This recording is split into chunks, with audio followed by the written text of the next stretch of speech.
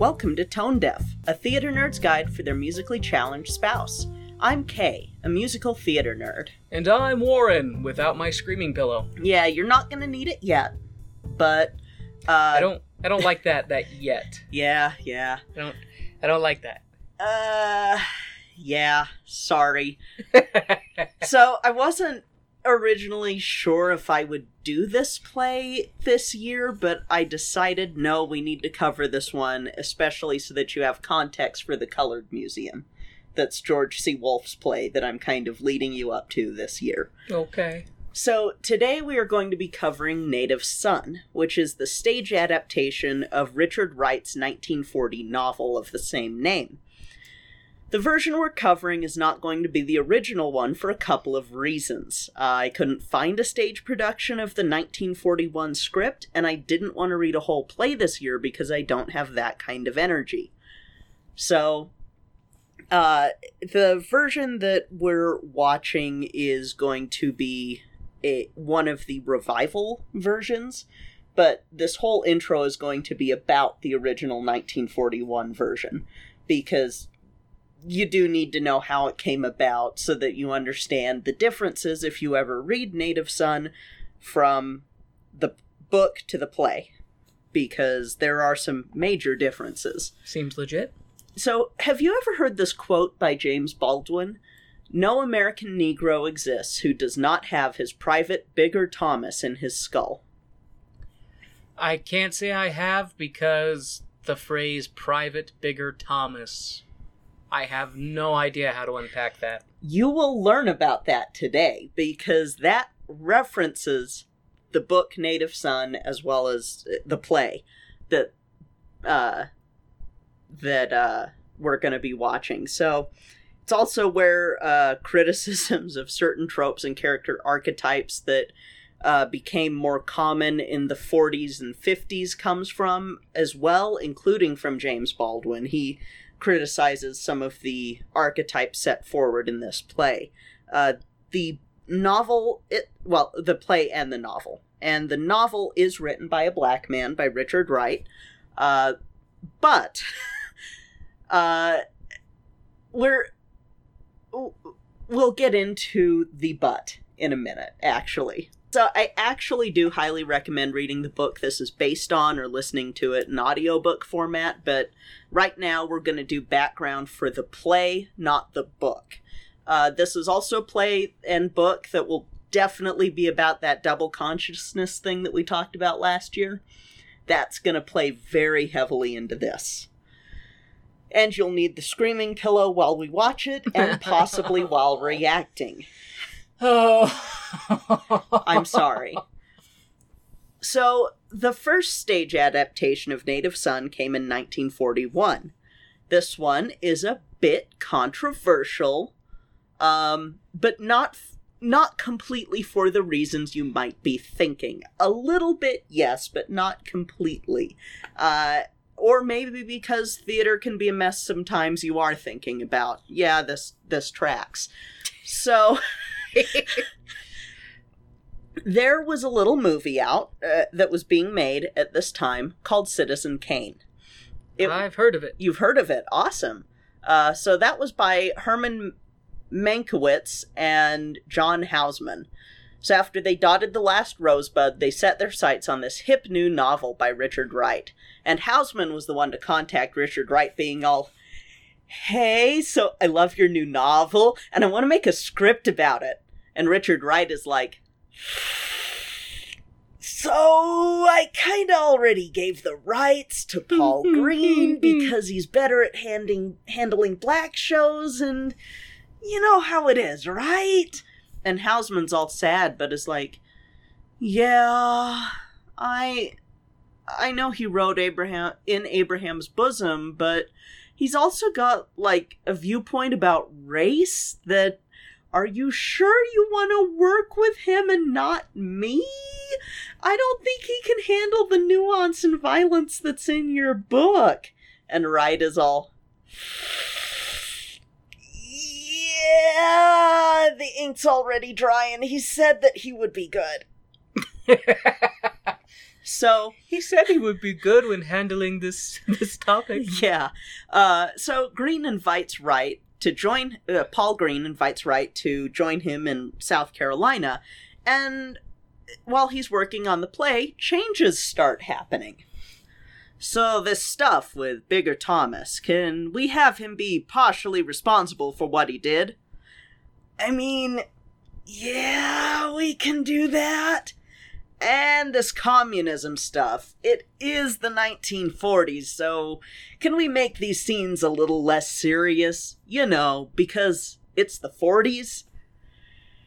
Yeah. You can see where this is going. That he just changes it quite a bit. Mm-hmm. So Houseman is being like Jules Verne with Edgar Allan Poe and is like, I'm gonna get the rights to producing this because I really love this book. And Paul? Richard? Why are you tense? Wait. Where's the awesome premise that Bigger couldn't escape this horrible white supremacist structure without violence? Green? Green, did you do this?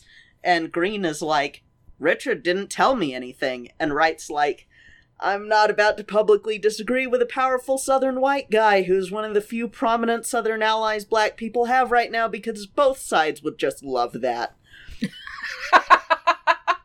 And Houseman is like, but this ending, I loved the original ending. What is this? A black god single and alone? But the original ending had a better moral. And watermelon? What is this race? Richard, do something! And Richard's like, I said I'm not arguing, and I'm not. I know what he could do. Give me, Warren, the watermelon. So, well, anyway.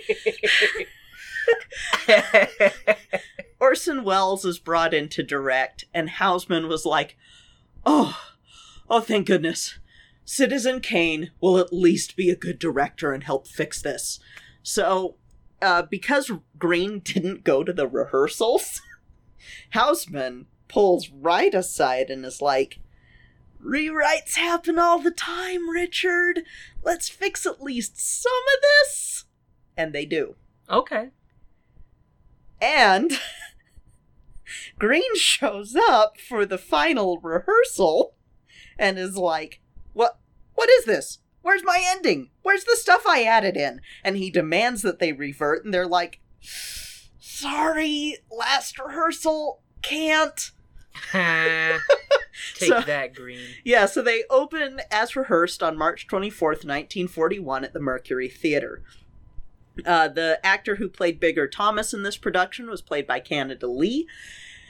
And this was about the only thing audiences were united in liking.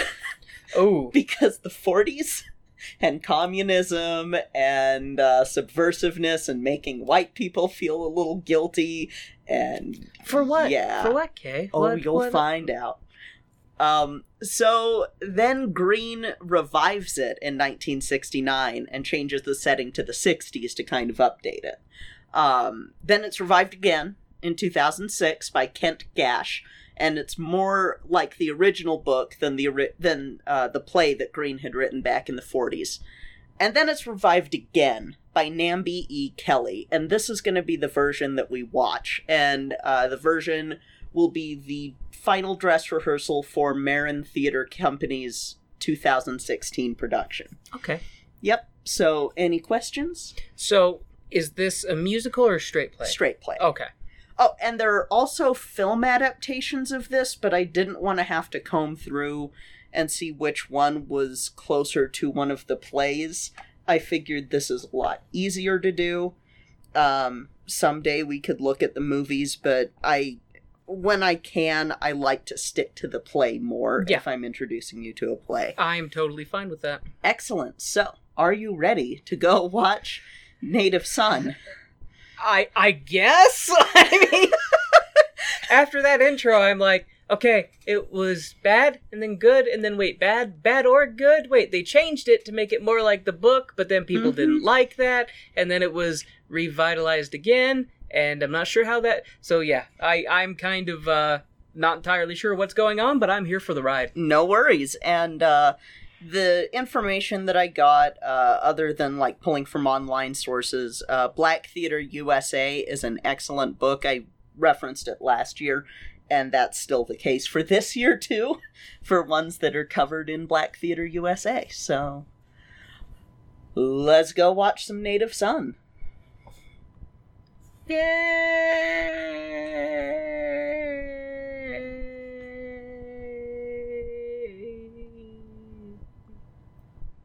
That's called a manual fade out.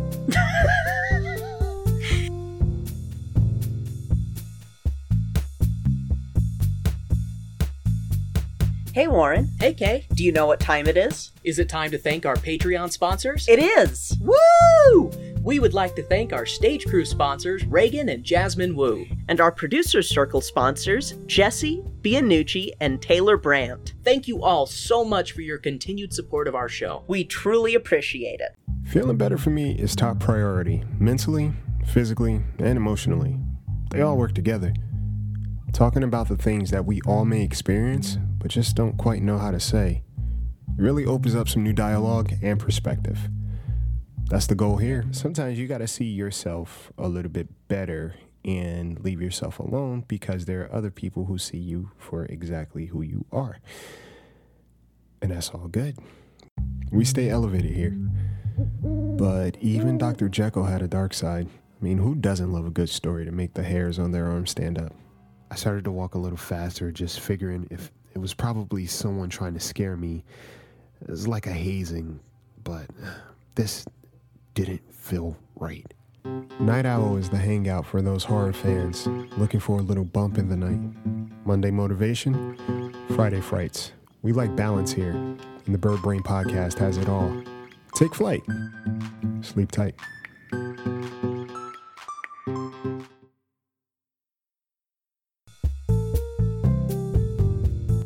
And now, the lights are going down and the music's starting back up, so let's head back to the second act of our show.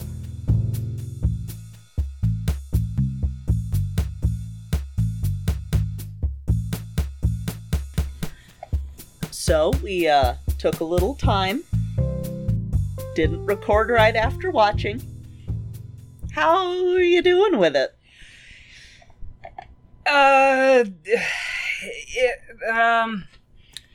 I have mixed feelings about it because it was a well-performed, engaging, deep story. Mm-hmm. And when I say deep, I guess I don't mean deep as in like philosophical, even though there is kind of A little bit of that, aspect. yeah. It stayed with me, and I thought about it, and it gave me some interesting ideas that we'll talk about. Mm-hmm. It hurts though.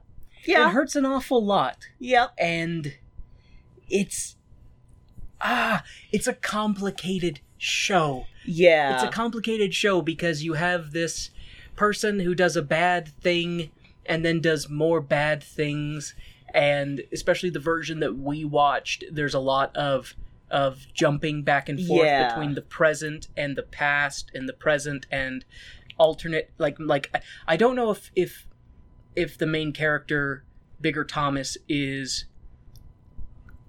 imagining what's happening elsewhere, or if through the medium of theater they are actually showing us what's happening elsewhere. They're showing us what's They are happening. showing, okay, because it's one of those things, it's like, it's from his perspective, so when they do stuff like that, I don't know if it's his imagination or if it's if he's there somehow, Yeah. And one thing that I had forgotten to bring up when we were going into this version is that, again, this is the most revival-y of revivals you could do, because the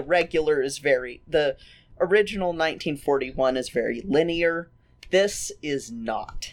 This one actually starts at the end and then goes from the beginning it's I don't know, it's like it starts at the end and then it goes to the halfway point and then it goes back to the beginning. Like I said, it jumps around all over the place, which watching it, I feel like it doesn't do it a disservice when watching it. Typing up my notes, though, boy, did it make it tricky. Boy, did it make it tricky. Yeah. And I do want to read the notes from the playwright Nambi E. Kelly on this version of Native Son. So she says, there are two biggers, public bigger and private bigger, two views of the same man. Public bigger is the bigger that everyone sees, that people talk about. The private bigger is the unseen man, the man within Bigger's consciousness, his secret thoughts, the voice in his head.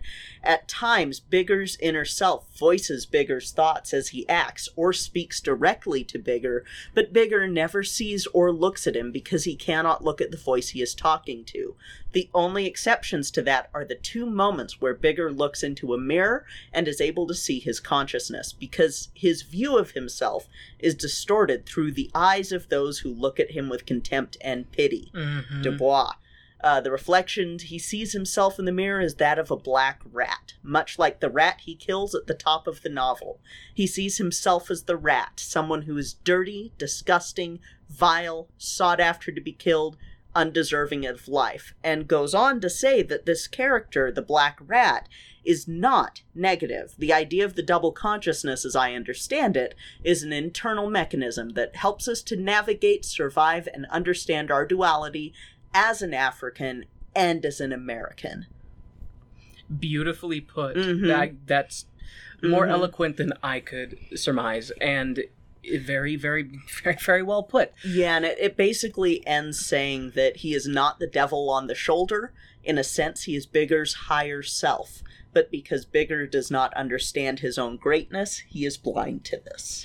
I referred to the other Bigger as the dark side in my notes. I also referred to him as Suit because he's in a suit. In a suit, yeah. Which I thought was an interesting dynamic because you have Bigger who's in very humble clothing. He's just in, he's in a poor man's clothing. Yeah. Whereas his inner self is in this really nice, pinstripe suit with a tie and a hat and everything. And, I mean, it does kind of make sense to that extent because there's no way Bigger could afford clothing like that in this day and age with the way that he's, being kept down.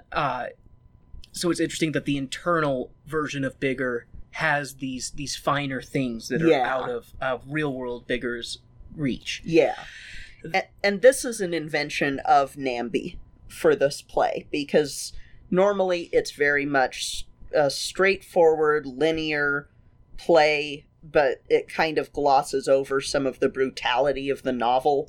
And so it's why, again, I was more like, no, I think we should still see this one instead of the watered down for 1940s audience. Yeah, I would rather have, even though this one hit me hard, I would rather have the harder hitting medium that is more genuine and honest about the hardships that people face versus something that is watered down to be more appealing and less guilting of and how it just spirals. One act leads to another, leads to another, leads to another. It just spirals out of control. It really does, and we're gonna circle back in on that because it wasn't until the ending of the show, or I guess more or less the 11 o'clock scene, the scene that happens right before the totality of the finale, really gave me kind of an epiphany. And it's not a thought that I haven't had before, but it's a thought that's very subtly but truthfully represented in this. And what I'll say about that, because we'll talk on it more later, is how trauma passes down and how I don't want to say the term, the sins of the father are inherited by the son kind of thing, because it's not that kind of aspect. It's more of I don't want to say creating monsters either, because it's hard for me to vocalize what I'm trying to say, and so this will be an imperfect analogy, but society creates the monsters that they later have to deal with, is kind of how I'm going to put that. Because Bigger, when he's being pursued, is kind of a monster. Yeah, it's terrifying. And he's portrayed as a monster because he has, what started off as an accident, then becomes intention, then becomes... Has to cover it up. So, let's get into it, shall we? Do you have anything you'd like to say before I start reading my notes that... I love you and I'm so sorry. I love you too, and I'm also sorry for people who look like me that have treated people that look like you very bad for a long time. Love you. I love you. The show opens up with a chipper character talking about how there is the way the world sees you and the way you see yourself, but how you see yourself is reflective of how the world sees you. So if the world sees you negatively, you will see yourself negatively. And that is a much less poetic way of what you said when you read the It's less poetic version of what Nambi says in the show, in the playwright notes. And of course, when I say the show opens up with a chipper character, that's complete and utter sarcasm. We see Bigger Thomas shirtless.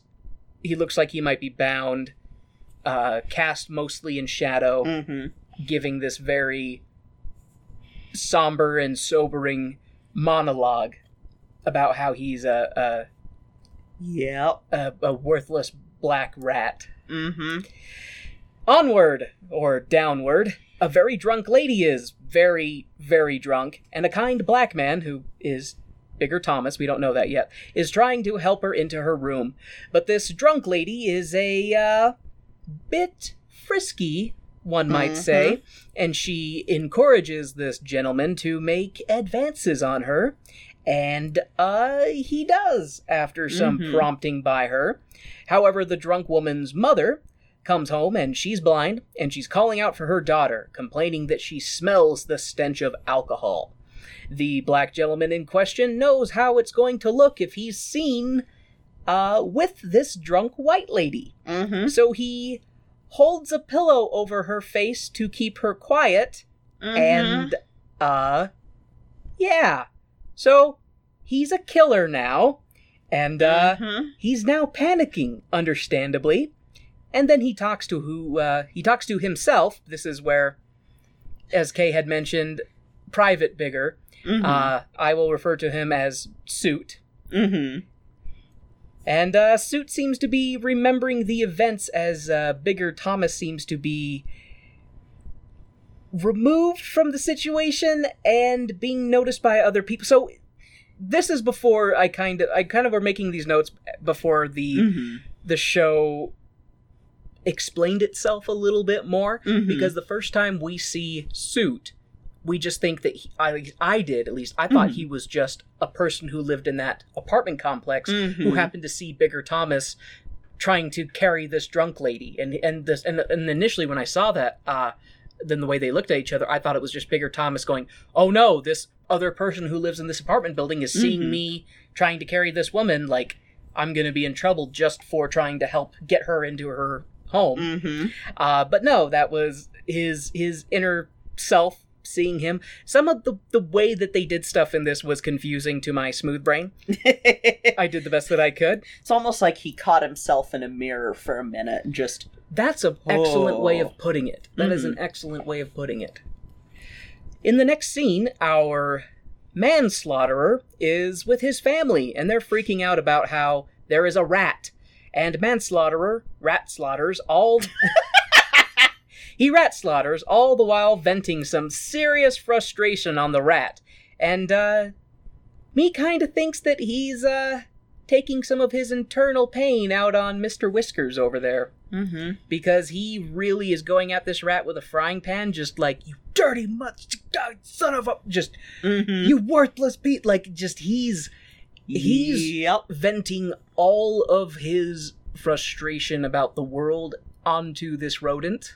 And he gets stopped by his family because they're like, whoa. Calm down. Yeah, it's dead now. Calm down, Bigger. Anyways, the rat is dead, and Bigger Thomas, or BT as I'll be calling him, BT's mother and sister leave, and BT is left with his younger brother, and the two daydream. BT wants to be a pilot, but he can't 'cause racism. BT and his brother are playing pool, all while Mr. Suit just chills and watches. And I will say, I do like how they have him in this, because it is, he's an interesting set piece when other stuff is going on around him, and nobody interacts with him except Bigger, and the only time Bigger interacts with him is when it's just the two of them. Yep.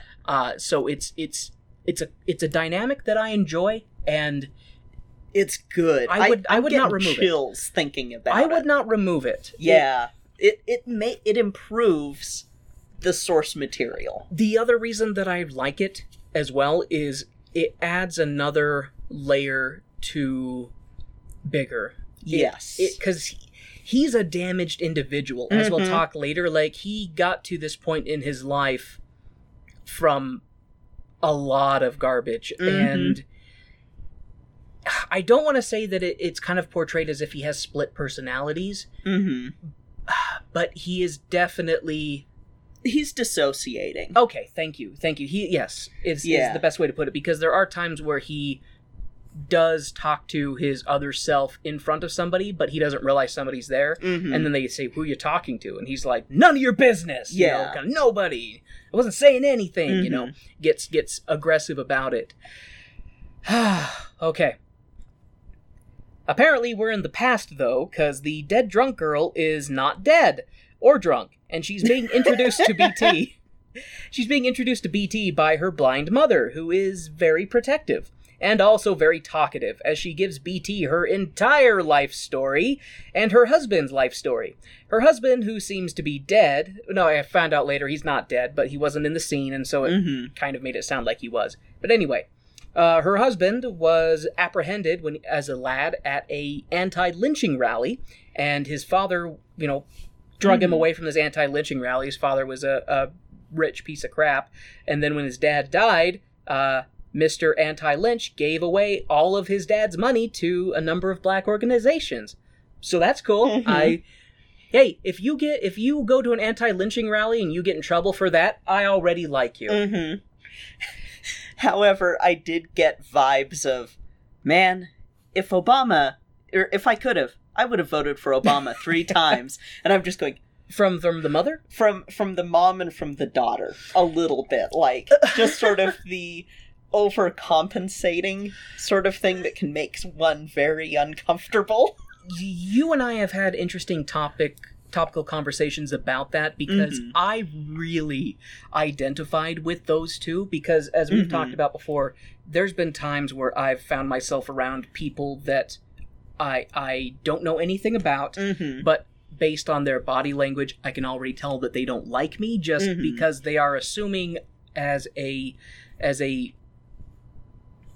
cis white man, at least, presenting and everything, that I am going to be like so many others and have it out for them, whether they be, gay or a minority or whatever.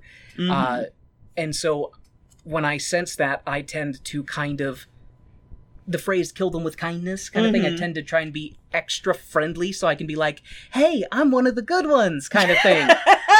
Is how I treat that. So when Mary, the drunk, soon-to-be dead girl, and the other character, Jan, who will be introduced later, when they are being really friendly with BT and trying to, treat him as an equal to help him relax, but all it does is make him tighten up more, because he's just like...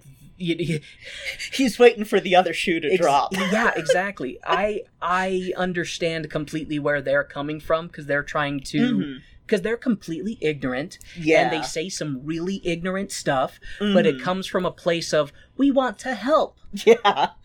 I've been there. Yeah. I still am there from time to time. I get that. So... the entire time, I'm just sitting there just face-palming, because I'm identifying way too hard with those two.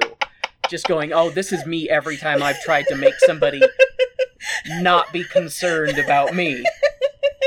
And I'm not a intimidating person anyway. I mean, so... You never told me, though, that you would have voted for Obama 3 times. So, okay, and that's where I was... Well, I mean, I would have. But anyway. So getting there, what I meant to go with that is that reference for people who may not know is from Get Out. Thank you. Gosh, my brain. It's from Get Out. And in that movie, the people who seem like they are allies have malicious intents. Mm-hmm. That's not the case with these people. No. So that is the only point where I would argue with you on that is the whole, I would have voted for Obama 3 times if I could have, is that they are not... They're not quite there. They're not trying to get BT to lower his guard so that they can then take advantage of him. Mm-hmm. They're not trying to get him to lower his guard so that they can then do something terrible to him. Yeah. They are they're more on the Warren spectrum of, hey, we know you're a person. We know you're a person, and we know that all this stuff going on is bullcrap and is not fair. So that's... Yeah. So, yeah. But no, like, when they said that line, I was just like, oh, I am feeling the discomfort right now that Bigger has. I could, like, feel that through the screen. He did such a good job reacting to that, because... That actor was amazing, I will say, because he could go from confident to nervous to angry to, like, he could pull out his emotions, make them very believable, and just cycle through them. Like he is definitely a very skilled actor who is well forged in his craft, is how I would put that. It's one of those things that it is a blessing for really all of the actors in this, but especially him, that this was only a 90-minute show.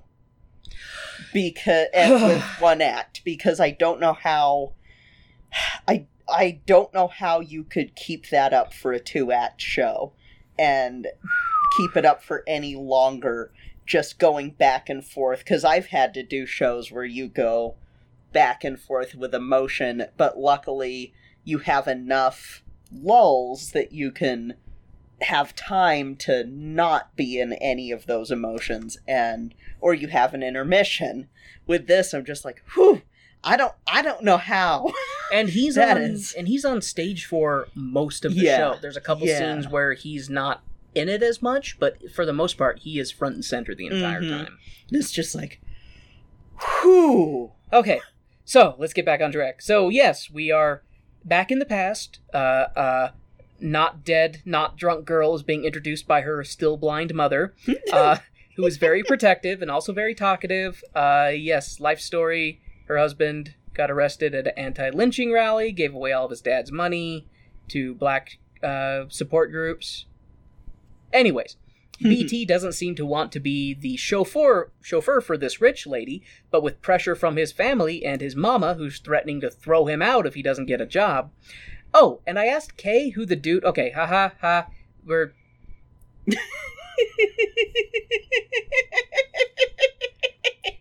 I can see where the notes were having issues. See, sometimes this, like, we'll talk about something for the listeners, and then I'll go into my notes, and then I'm so sorry. Addressing that thing. So yes, I will read this note just for completionists. Oh, and I asked Kay who the dude in the suit was, and instead of being the future BT, remembering his past, he's actually way worse. Suit is the dark side of BT, his worst aspect and impulses. Neat. Which... I guess he's not really his worst aspect, but he's not really his... And calling him his dark side isn't really fair either, because, I mean, to be fair, there are times to be fair, there are times that Suit says the things that BT then does, and those things are sometimes terrible.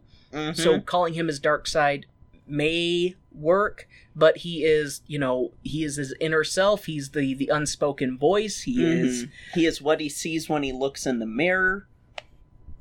He is Black Rat. Yep, he is the Black Rat. Which is interesting that they chose to give him a suit, because I don't know, maybe if they put him in like rags or something, that would have been too... It wouldn't have, because it's still a double consciousness thing, so they've got to be as different from each other as possible. Yeah, and see, I was going to say, is because BT is already kind of in ragged clothing, so if you would have put Rat in actual rags to make him look, more disheveled, more like a rat, That might have made him look too much like he would have belonged into the situation, but putting him in finer attire really removes him from everybody else. Because, I mean, his attire is finer than anyone else on the stage, really. Yeah, I mean... Like, even... Man-wise, I would say yes, because the blind lady wears some nice stuff, because, you know, she's a rich, older But lady. it's not quite the semi-formal that he wears. True. And he's just always... He looks like he's going to a club or something. Yeah, he looks like he's dressed to the nines. Like a 1940s club. Like a club that has one of those big bands, you know? Mm-hmm. The proper nightclubs. Yes. Not what kids are going to these days.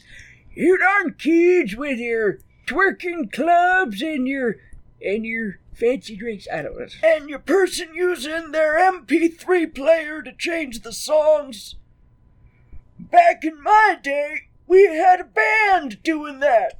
Of course, back in my day, we were up close to each other at the nightclubs, and right now you can't do that. Right now, you gotta not go to the clubs, kids. Don't go to the clubs. That hurt. Kay tries, and I appreciate that. Ah, that hurt.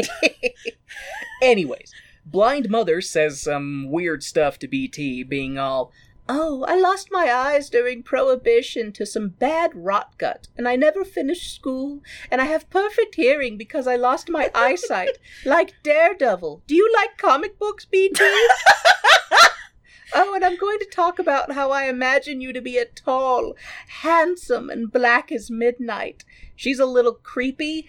She's a little fetishizing of BT, I think. Oh, absolutely. Yeah. Absolutely is. Yeah, just the way that she kind of... I don't know. The way that she fetishizes him. Yeah. Anyways. Blind Mother tells BT what his chauffeur duties will be, and part of that is tending to the furnace. Uh-huh. Okay, blind lady, as long as you pay me on time. We see BT watching some show with his brother about a white woman who was raised by tribal African people, and it's a thing. Uh-huh. I guess. Uh-huh. Also, more about BT wanting to be a pilot, but not being able to, 'cause racism. Uh-huh. That night, BT picks up Miss Daughter Mary Dalton. Why did I say it like that? I could just take out the daughter. That night, BT picks up Mary Dalton, the not yet drunk, not yet dead woman, who is supposed to go to the university, but she wants him to take her to The Loop, which... I don't know what that is. It's a club. Okay. Probably.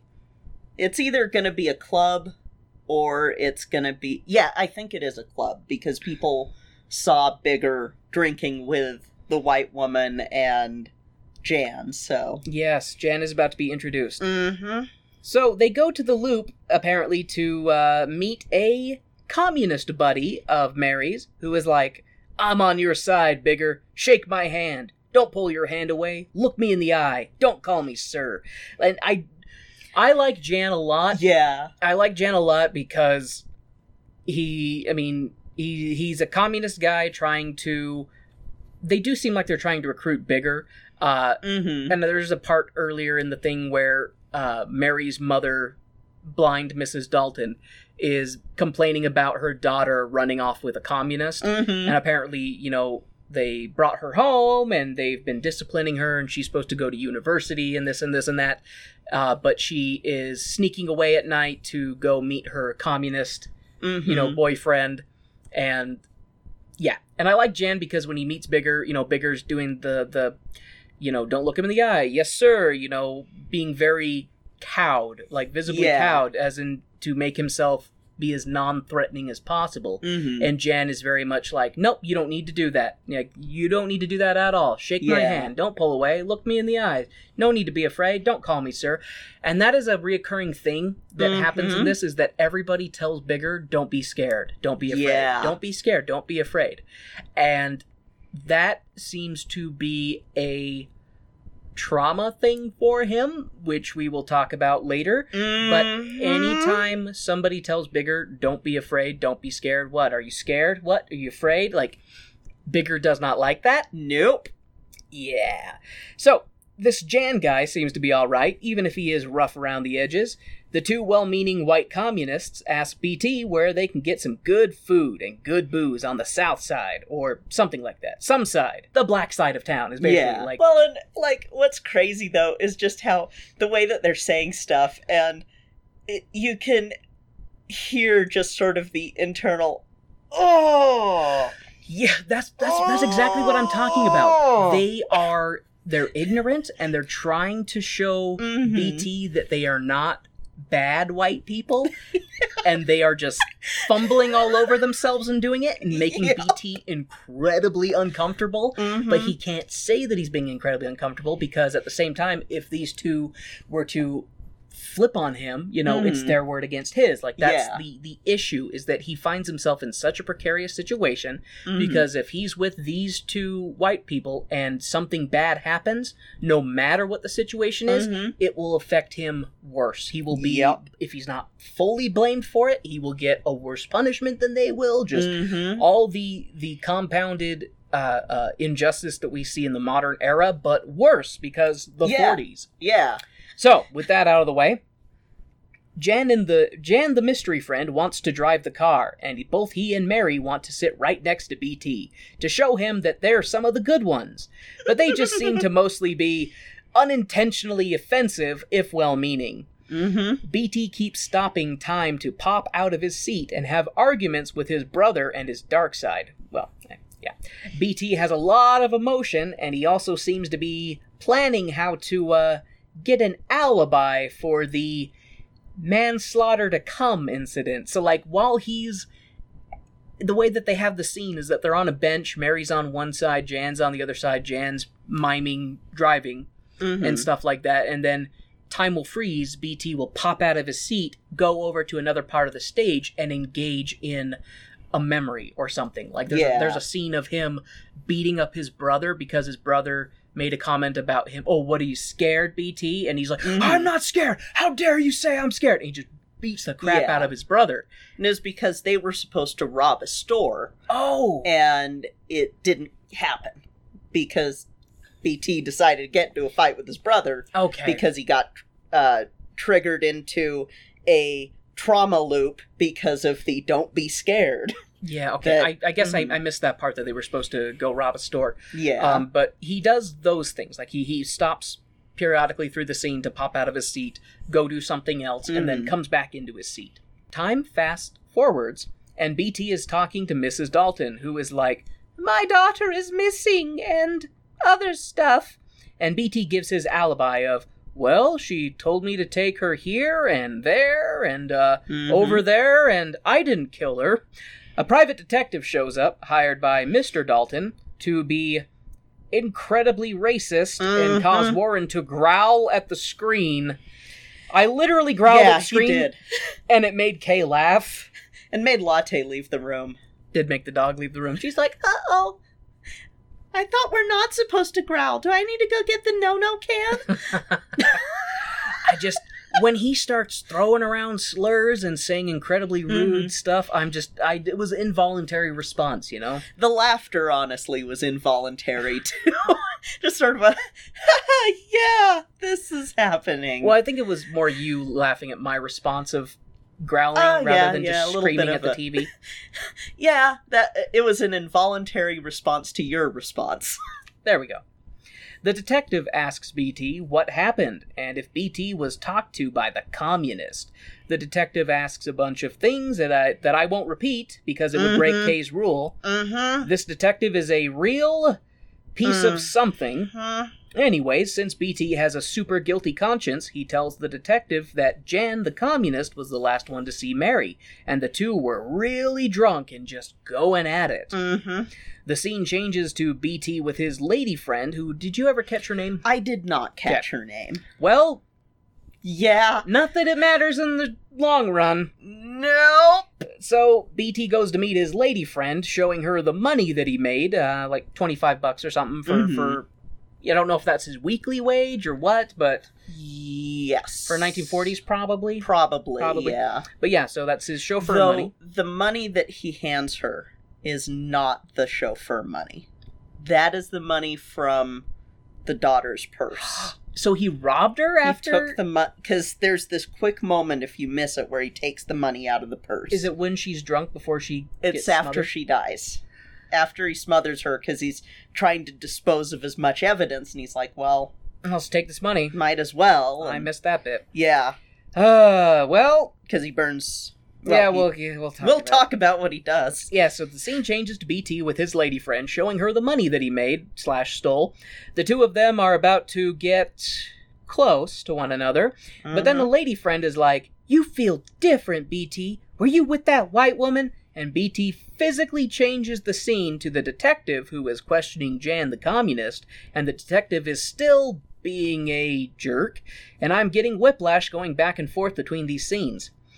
Anyways, BT breaks down and confesses to his lady friend that he accidentally killed Mary Dalton, and that he talks to his dark side about what to do with the body, and he settles on burning the body in the furnace. This is going downhill real fast.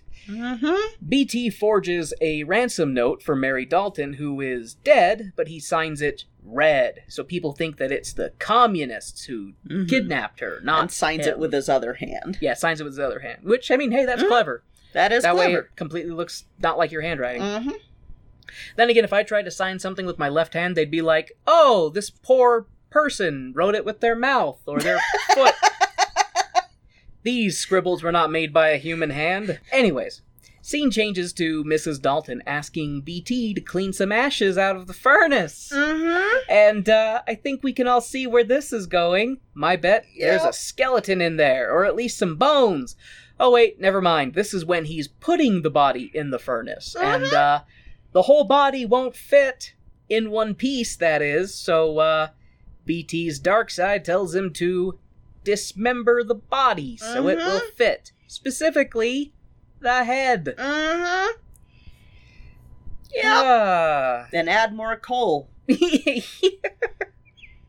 make it burn better. Yeah, okay. Now we're in the present, I think, and racist detective and blind mother are complaining about how the furnace is backed up with ashes and smoking up the house. BT is unable to gather his nerves to clean some of the ashes from the furnace, and the racist detective takes the shovel from BT and goes to work. It's not long until he finds something. It's an earring. Mary's earring. And, some bone. Mary's bone. Mrs. Dalton and Detective Racist both freak out, and BT flees. He flees, and he falls, and has an argument with Suit about not being able to fly. BT then finds his way to his lady friend's place and says that they found Mary's body in the furnace, and that they have to leave. So, I will say that the part where he's fleeing from the scene and then he falls and Suit's over him and he's like, get up, whatever. And BT has this, I wish I could remember it better, but he has this thing, something about, I just want to fly away kind of thing like that. And yeah, that's just, his deteriorating mental state is portrayed so well. That's a very good point. It's one of those things that I didn't quite realize how much it was deteriorating until it got further along in it, but the way that the two sides of BT play off each other is just really good. They had really good stage chemistry. Absolutely.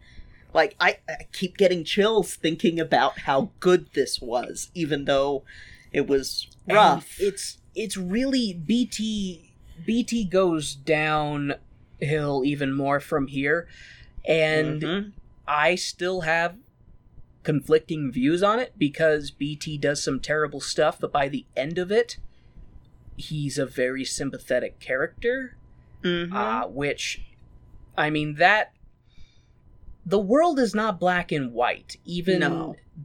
Like, the world's grayscale. The world is grayscale. There's a lot of in-between, moral justifications for things, and the way that they do this character, it is very compelling because it started out with me feeling bad for him and then being like, oh wow, like, you really have it coming, and then by the end of it, I'm like, you didn't have a chance from the very beginning, like Yeah. as a kid. And, okay. Yeah. All right. So, BT and his lady friend have fled, and, lady friend is upset and wanting to get drunk. She says that she's cold, and, BT puts himself around her.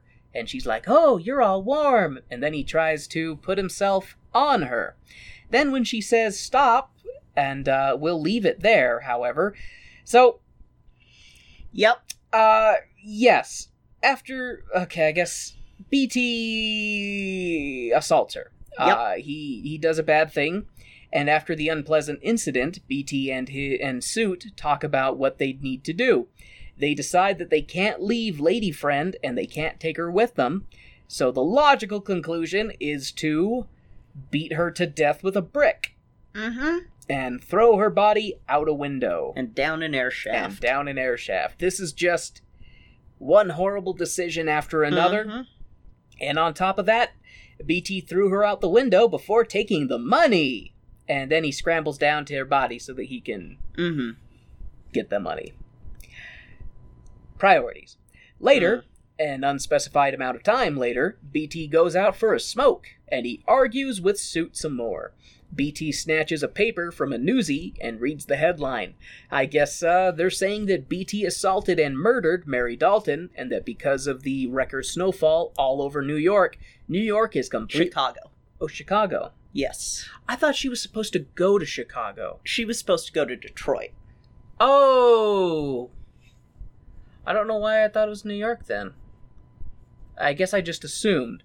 I guess I thought about where is a big city that has had black people not treated well historically, and I guess I just defaulted to New York.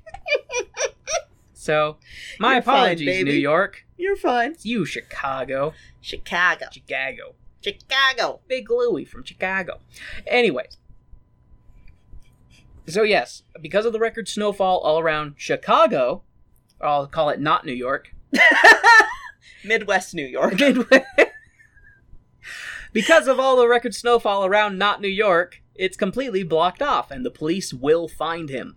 BT then seems to psychically find him. See, this is the thing I was asking about with him, with the story showing what's actually going on when BT's not there, Mm-hmm. because it really feels like everything is done while BT is in the room from BT's perspective. And this Yeah. scene right here, we see BT, he seems to psychically find himself at his mother's house as, I don't know who this person is that comes in, but they tell BT's family that the building is being condemned and that they have to move. BT either... This is a memory. This is a memory. Yes. Oh, okay, sorry. From childhood. Yeah, my apologies. I am thinking of a note later. Okay. This part definitely is a memory, because this woman who comes in and tells them this house needs to be condemned, they're going to have to leave, and they're like, well, where are we going to go? Mm-hmm. And she's kind of like, that's not my problem. You just Mhm. can't stay here.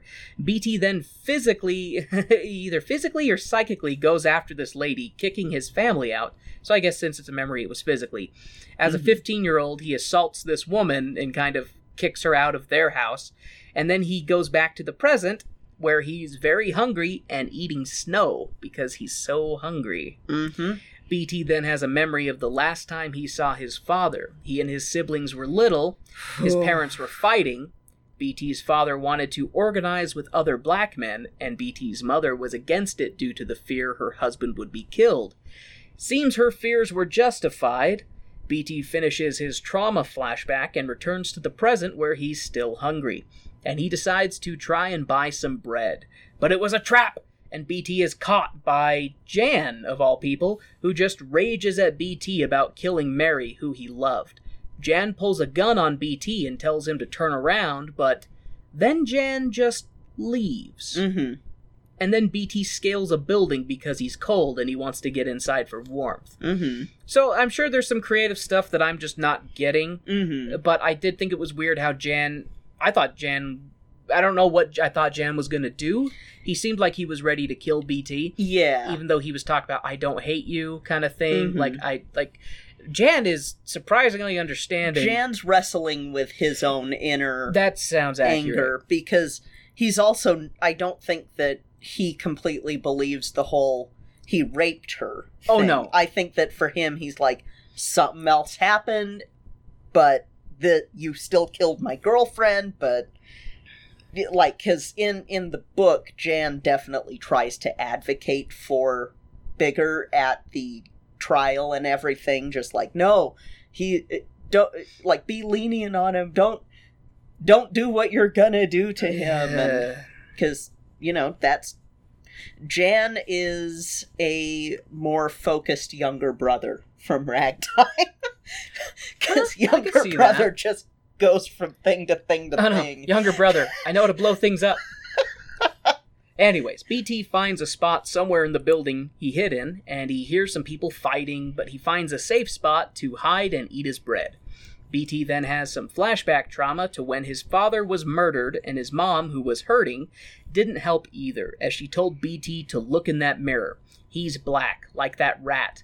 Black like that rat, over and over again. She tells him some things to do, like never talk to white people unless they talk to you first, and always use sir or ma'am after each reply, to move to the side of the street if you cross a white person in the street, to always fear the police, and other things like that. She basically, she gave the talk. Yeah, okay, I'll talk about it more later. BT escapes some people who notice him, and they chase after him. BT avoids it, and we see him talking to Soot as they read another paper. It says that BT has been avoided by the police for 24 hours, and that over 1,000 black homes have been raided.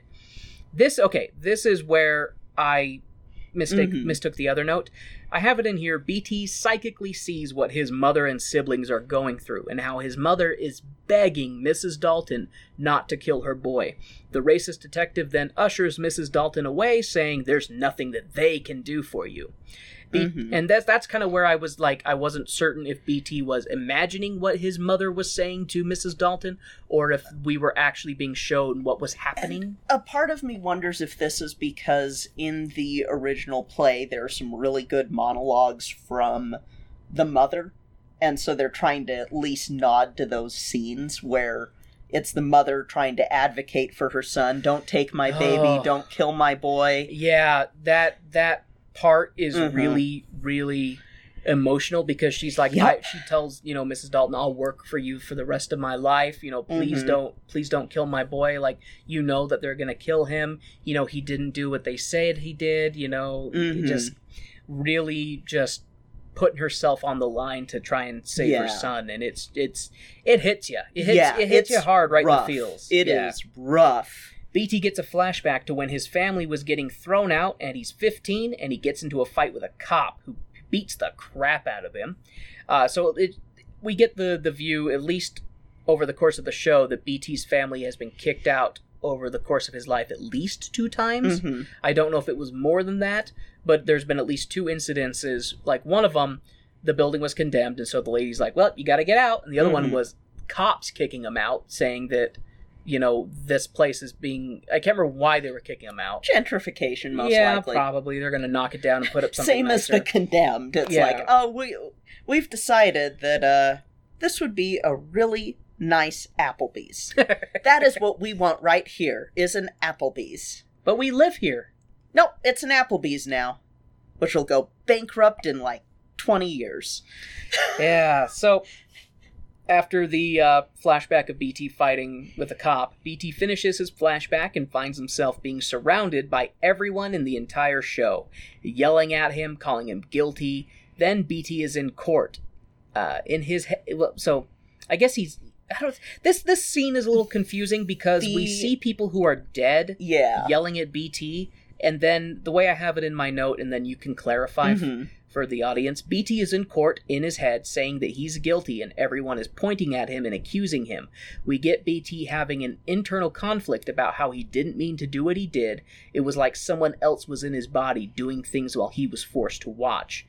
BT snaps out of his internal torment to real torment as the cops have closed in on him. Okay, so I'll finish this note. Yeah. So it kind of jumps from the Actually, I guess I answered myself. That previous note was him all internal. Yeah. It was all internal, because he later then does. Yeah, and he does actually go to court. He does plead guilty in the source material. And it's like, you know that you're gonna get killed if you plead guilty. You're either gonna be in prison for the rest of your life, or you're gonna be killed. I know. Yeah, the scene where that internal courtroom scene for him is really hard, because you get, Mary Dalton is there, the woman that he killed, his girlfriend that he did murder is and there. She talks about, I woke up and I tried to claw my way out, but I froze to death. Yeah. So she was beaten unconscious with a brick, and he thought she was dead, and then she survived a fall down a ventilation shaft. And then she tried to climb. Like, it's brutal. It's really brutal. But you also get this weird amount of sympathy for BT when he's just talking about how, it wasn't him. It didn't feel like him. He tried to stop, but he couldn't. And yeah, it's a conflicting series of events.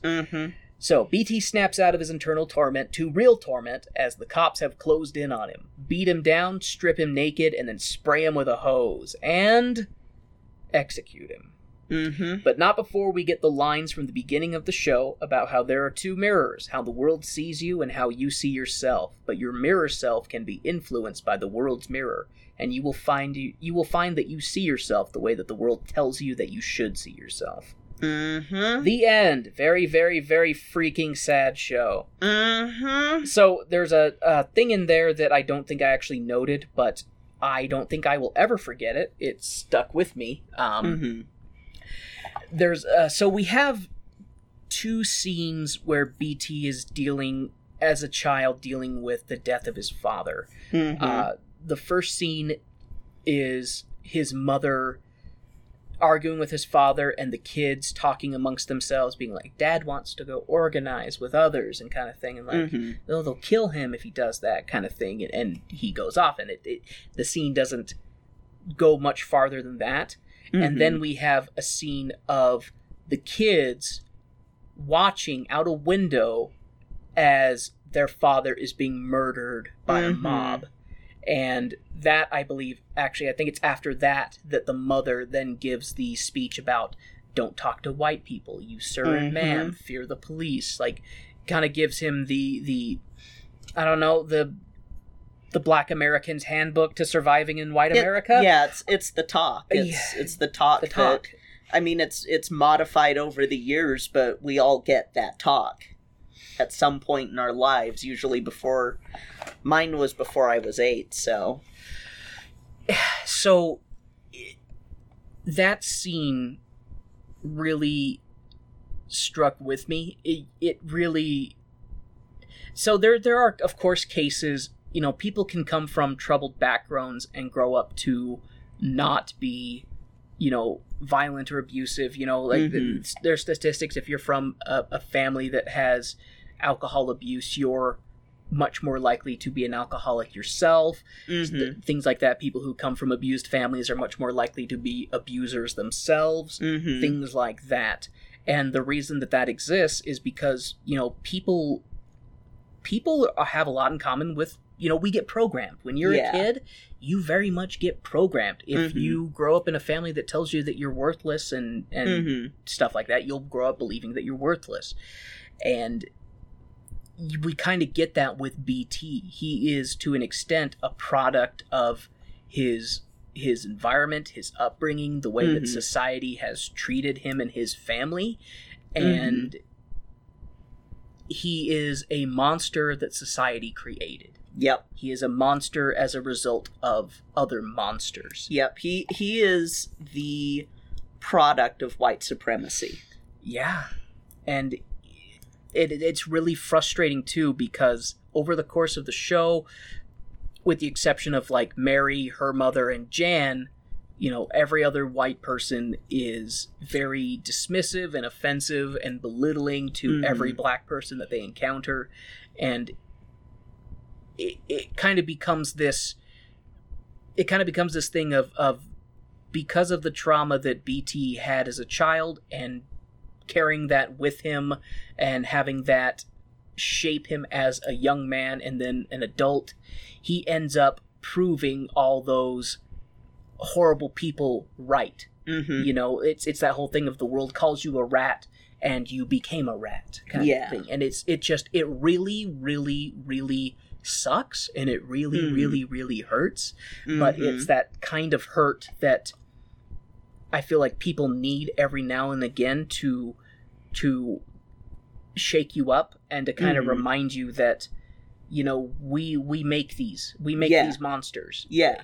Our prejudice hurts. Discrimination hurts. Like, you are hurting another human being, and you are helping to shape that human being in a negative way. Yeah.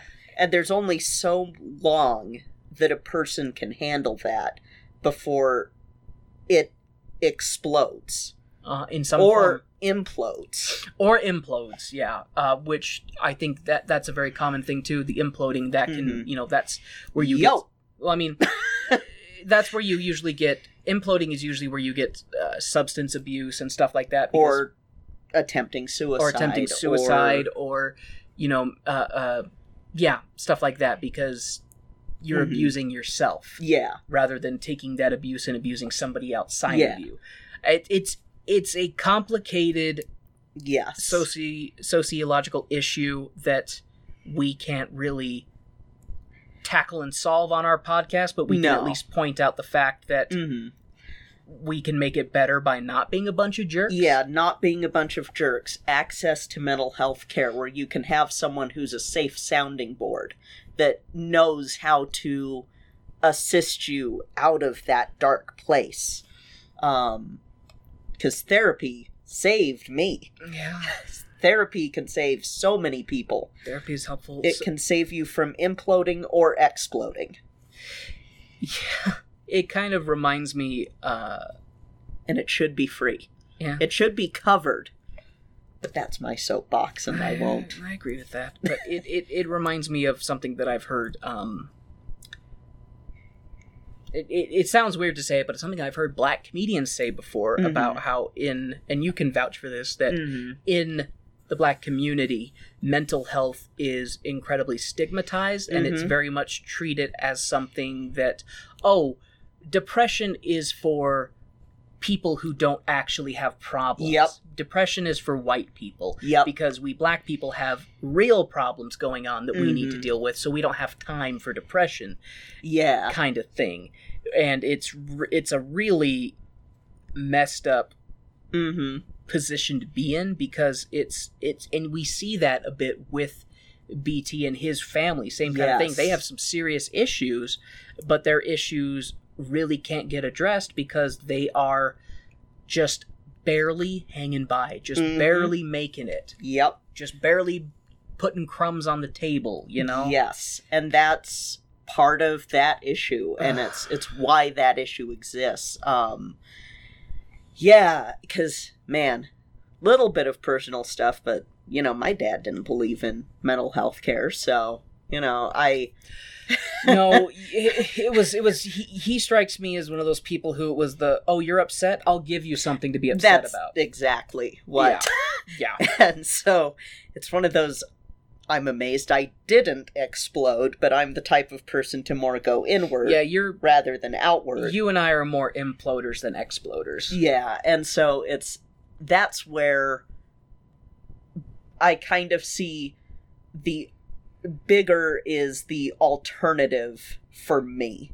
Like, if I were an exploder, then it could have gotten much worse had I not had help. Whereas instead it was like, hey, time to destroy yourself, instead of let's put your whole body into musical theater and dance until you can't dance anymore and stuff like that. So block out the pain. Yeah. So I just thought about something, either that or I'm remembering something that I thought previously. One of BT's kind of trigger things throughout the whole show is, are you scared? Oh, don't be scared. Oh, are you afraid? Oh, don't be afraid. You know, depending on who he's talking about, he's either called a coward by people who want to hurt him, or he's told not to be afraid by people who want to help him. And that is a big trigger thing for BT. Anytime someone's telling him, don't be afraid, or what are you afraid, the scene is going to have something go wrong in it. Yeah.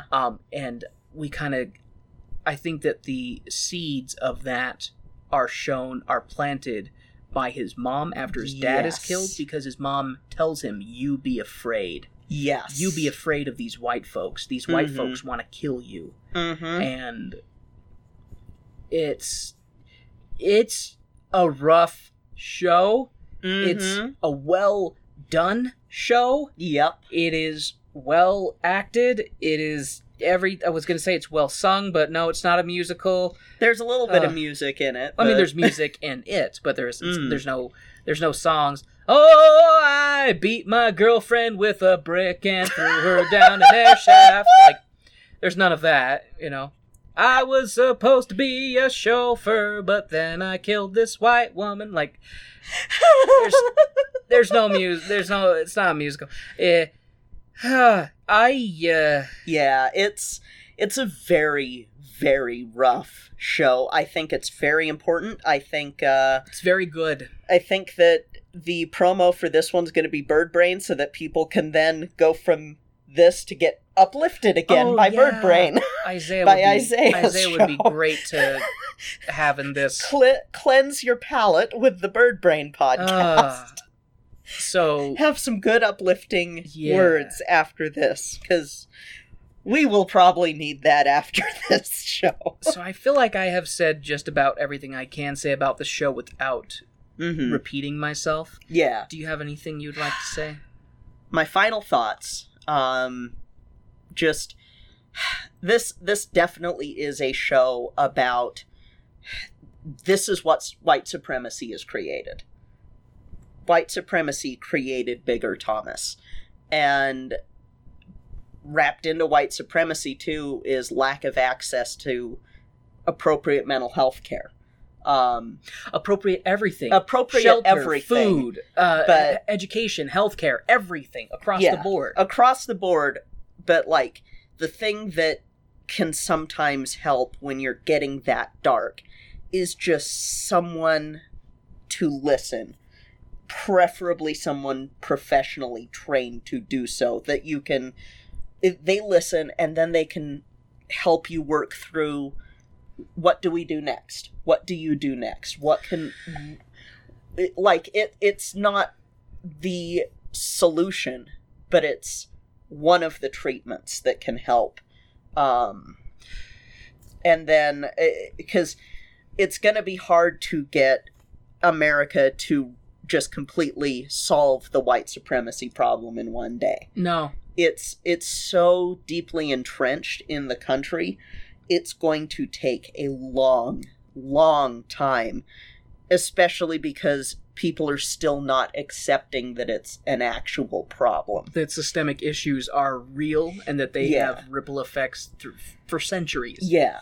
And this is one of the ripples. And, maybe this exact version of Native Son needs to be shared more with more people, so that because it's sometimes hard to just read it in a book or to have it read to you in an audiobook, but if you watch it and you watch how it happens, then that may assist, especially because this one is so cerebral about it. Yeah, I think the other thing, too, that helps with having, like you're talking about, rather than reading it or having it read to you, is having professional actors evoke it, because they live that character, they live that character's emotions, they bring that character to life, and they make it more real. It feels less removed. Yeah. You feel more included and more of a observer. Yes. More of yeah. And one thing I want to kind of add to about your topic of seeking help for therapy, mental health stuff. There is definitely stigmas, after talking with you in certain communities about mental health. There is also a stigma in mental health with men, because so much of society is that you have to be tough, that emotions are weak, that stuff like that. And that's something that I struggle with myself, in that I have not been to therapy in a long time, even though I would benefit from it. And you're not weak for needing help. Exactly. And that can be a hard hurdle to overcome. Because very much of the machismo culture is that if you can't do it by yourself, then you're weak. And when you're dealing with mental health, especially, that is an insidious disease that you're dealing with. Yes. You will get those whispers of, oh, you don't need antidepressants. You can do this by yourself. Oh, you don't need to talk to somebody. You can do this by yourself. Depression is very, very insidious. Yeah. All of them are. Yeah. All of them are. And that's the other thing with it, is that it's not needing help like something is bad about you. Sometimes it's needing help to cope with what society has done to you. Yeah, to cope with the world around you. That was one of the first things that the greatest therapist that I've ever had was basically going, okay, we're going to teach you to cope with what this country has done to your people. And what it's and giving tools to help out, because sometimes you can't call the same numbers. Sometimes you can't go to the same people that everyone else goes to. So instead you get another toolbox to help you out with it, because your therapist can't dismantle white supremacy on his own either, but he can give you tools to work around it. Or she, or they. They can give you tools to work around it. But, good old emotional episode today. Yeah. Boy. Yep. I hope y'all enjoyed listening to Native Son was therapy there. Yeah. Ready for what next week is? Dear Lord, yes. Please tell me it's something a little more chipper. Just a little bit more? Yeah. You get to watch Sidney Poitier. Okay. So that's good. We're going to be covering Raisin in the Sun, because I am getting you closer and closer to the reward at the end of the month, which is George C. Wolfe's Colored Museum. I like raisins. That's okay. You're allowed to not like raisins. Raisins are liar chocolate chips. Well, raisins are why I have trust issues. Raisins are geriatric grapes. Raisins are grapes that need to hydrate. Raisins drink too much soda. But yeah, no, we're going to be covering Raisin in the Sun. Not a super upbeat show, but it's important. I am sorry to say that our run-up to Colored Museum is not 100% chipper, but that's okay. At least you got Green Pastures and Cabin in the Sky to start it out. Yeah. That's a thing. Basically, Colored Museum is my way of having you have a Black theater history review without me writing out a review. I'm gonna make George C. Wolfe do it. No Kahoot game this year? No Kahoot game this year, I don't think. I was looking at my calendar and I don't think it'll work. We'll see. But probably not. I'm sorry. That's okay. Maybe we'll do a Kahoot game at the very end of the year. That could be fun. Anyway, thank you all so much for listening to this very emotional episode of Tone Deaf. If you'd like to reach out to Kay and I, you can do so at our home base, which is tonedeafmusical.com. There we have links to our social medias, our Twitters, our Facebooks, our Instagrams, as well as a link to the Cast Junkie Discord server, where we have our own Not Safe for Work channel.